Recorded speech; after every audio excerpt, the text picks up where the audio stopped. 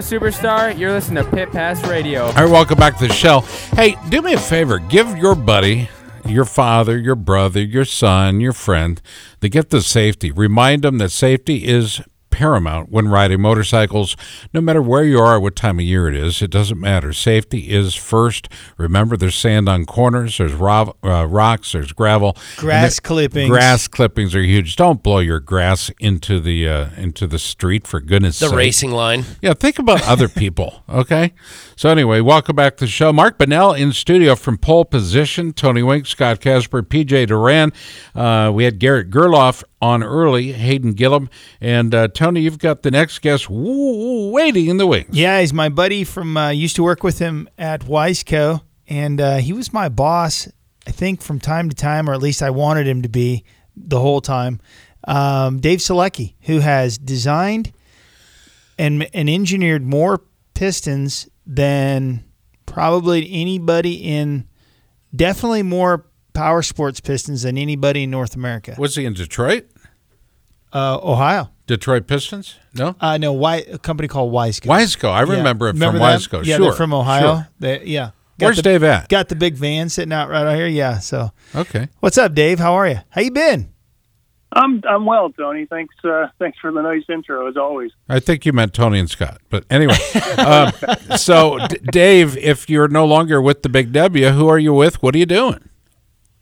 Well, actually, I left the industry, and it was kind of an interesting thing that came along, and I'm actually working in a industry that supplies like big truck equipment, snow plows and toolboxes, hitches, all that real large truck equipment. That's cool.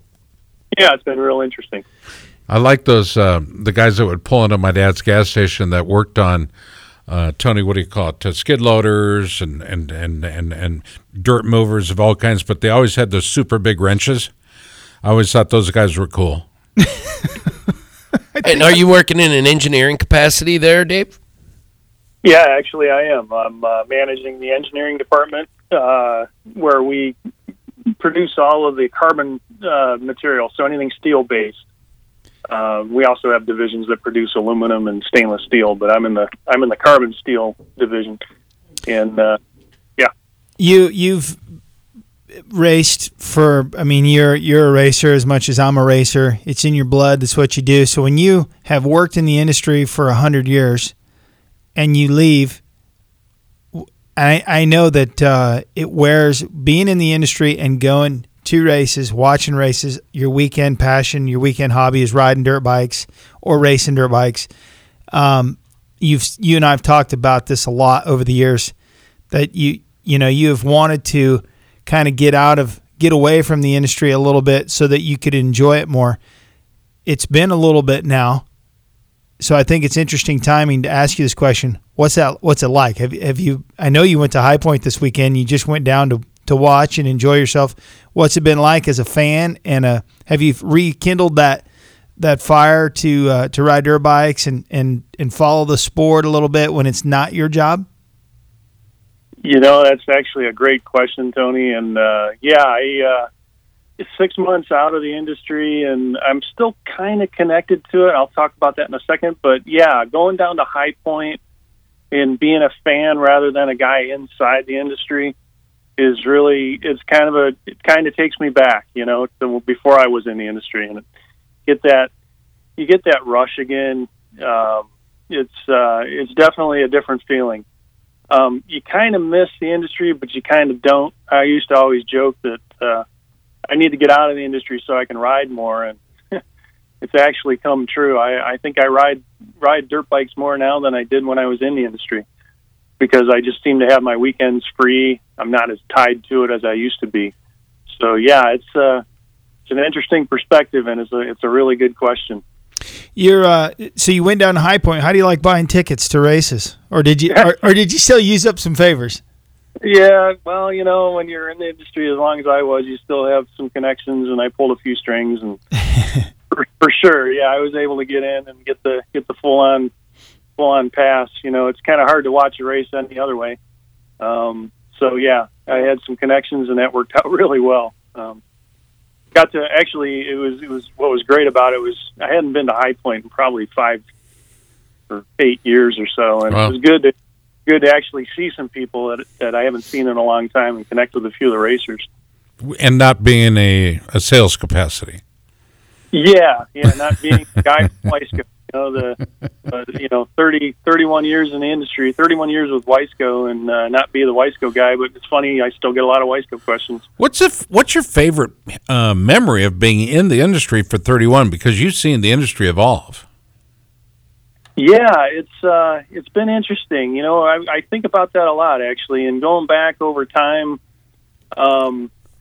The introduction of four strokes was really interesting, how that came about and its effect on the industry and how people think about pistons and purchase them and choose what they're going to do next. That used to be really different back in the day to what it is now. That's changed a lot over the years, I've noticed. A moment that you're most proud of? Oh boy, that's hard to say. Really being connected with so many really, really impactful race teams and engine builders over the years, and being able to work with those guys one-on-one and produce what they needed, come up with a piston solution for what they needed to win races. I mean, we're talking everything from motocross to NASCAR championships. Those I think are proud moments for me, is being able to talk one-on-one with engine builders at that level. What about time spent with Tony Wink? Where does that rate for you? I was thinking about that. Last time I was out there was for his. He had an event at the farm in the Weisco Woods Cross. I remember. At my dad's farm, not the Farm MX. Oh, thank God. Scott looked at me funny. There's a racetrack called the Farm MX that closed down, but. Oh, really? Yeah, I just remember going for that and how much fun I had. And Tony put me on a bike for a day and just had a great time riding around and kind of observing and being the industry guy, and asking questions and checking in with people. It's always a good time. Drinking free Red Bull? Yeah. By the case. Free food. I don't know about Red Bull. There's free food and free beers around. Yep. That was a good time, the Woods Cross. We're doing another one in October.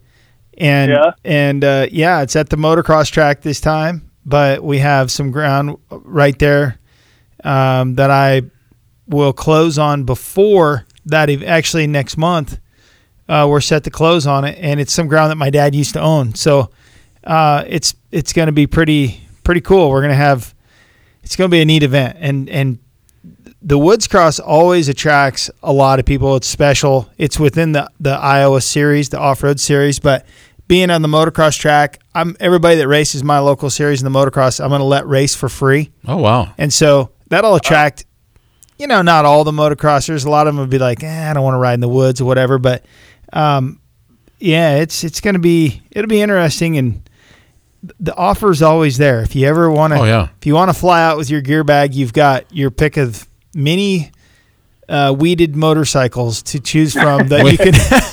We will also ship you free of charge. No charge for shipping, no charge for the product.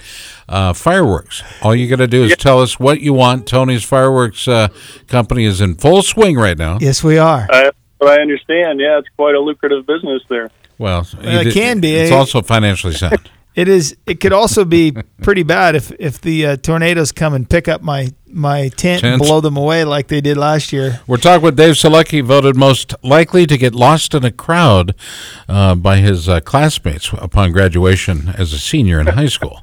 Most likely to get lost in a crowd. Tony? Well, hey, I just wanted to say I heard that Mark, the fireworks business was kind of up in the air. Hardy hard. I thought it was exploding with popularity. Taking a lead from Scott right in there. Wow. With it. And That was Ka-choom, right there. Ka-choom. Yeah. So Bring me back once a year, and I come up with one. you said you were going to talk about it in a little bit. You're still involved in the industry. I know you're doing some stuff. Can you talk about that or not?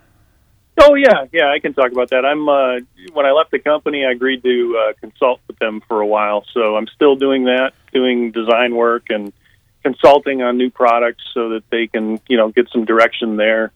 They kind of figure, that many years of experience, they want to keep tapping into it, and I'm more than happy to help. I think it kind of keeps me connected to the industry and kind of hearing what things are going on, and kind of also give that outsider point of view that I didn't have before. When you're inside the industry, you get a little myopic and don't think outside the box. When you see it from the outside, you see and hear things you wouldn't normally hear when you're inside the industry. Yeah, I got a question about that consulting. Are you ready? Sure. Fire away. Because I've been in that situation as well. Isn't it amazing how much more they value you after you're out than when you're actually working there?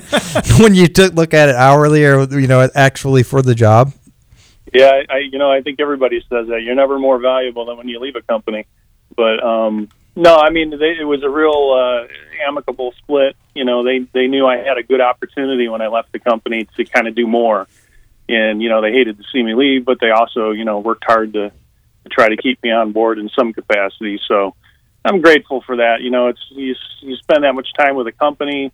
I met my wife there. We started a family there. So I mean, I got a lot of history with the company, and it's good that they remembered that and latched onto me and didn't quite cut me fully loose. I'm sure one day that'll happen. But the company really is with Al Pizzino and Bob DeFranco, who hasn't been there as long as Al, but there's a lot of if you go to a GNCC or the Loretta Lynn's race or a lot of the outdoor nationals, everybody knows Al. Al Pizzino is like a staple in basically MX Sports or Racer Productions events. He's the guy that everybody knows. And then all the people that he doesn't know, I know a lot of them.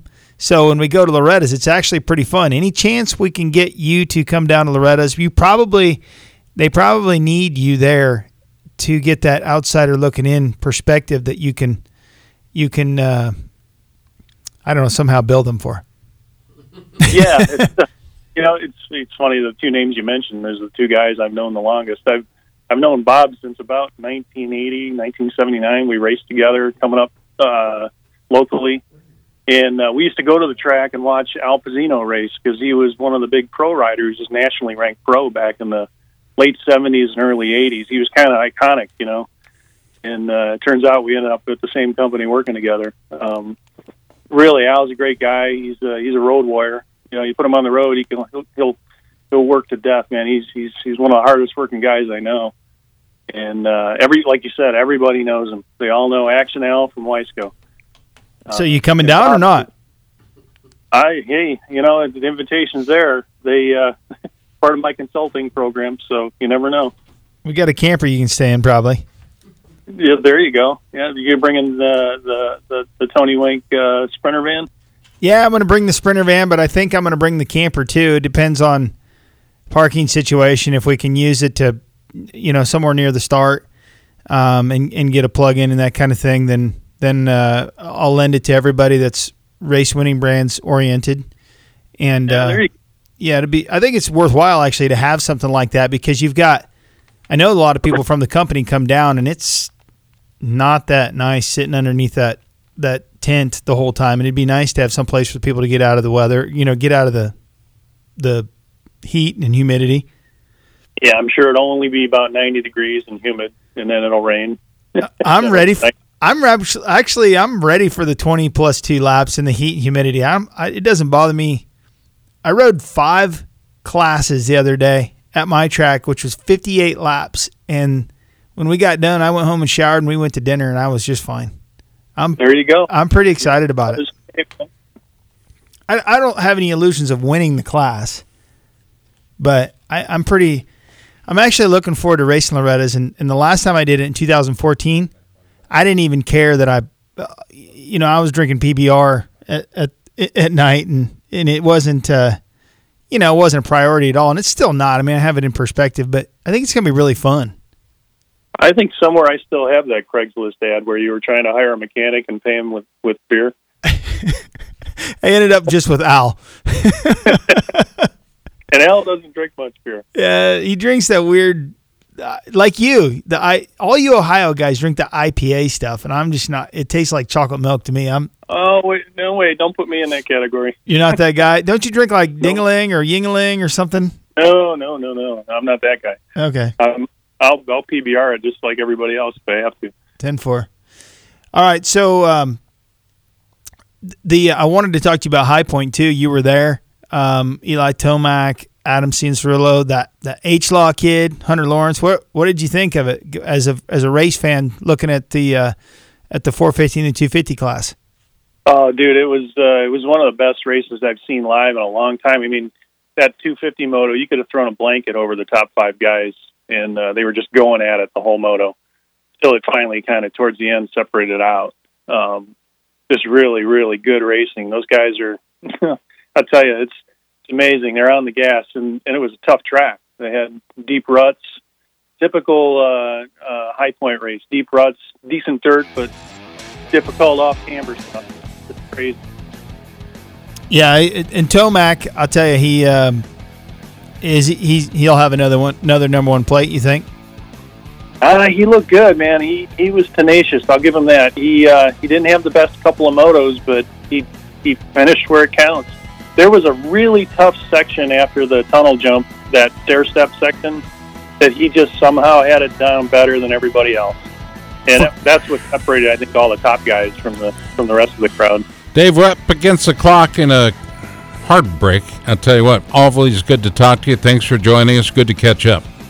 Yeah, absolutely. Thanks for having me on. Always glad to be on, and always good to talk to Tony, man. I hope you're doing well, bud. And Scott. Thank you. So, all right. So Dave Selecki, Hayden Gillum, Garrett Gerloff coming up. Hour number 2, Frankie Fritz and Rome Ramirez from the band Sublime with Rome. Stay tuned. Hour number 2 is coming up next.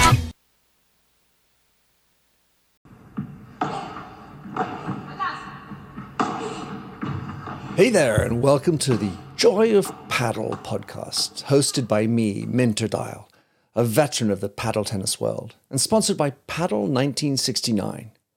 Whether you're a paddle tennis aficionado, just beginning, or have never even heard of paddle, or padel, as it's called in North America, this is an exhilarating new show that delves into the captivating stories of notable paddle personalities worldwide. In its inaugural season, you'll be treated to exclusive anecdotes, valuable tips, life lessons, and humorous moments shared by esteemed professional paddle players, industry insiders, and passionate paddle enthusiasts. With each season aligning with the Pro Tour, you can anticipate 2 engaging episodes per month. The Joy of Paddle podcast is part of the Evergreen Podcast Network, where you can find other great shows in a number of categories, such as sports, health and wellness, true crime, and fiction.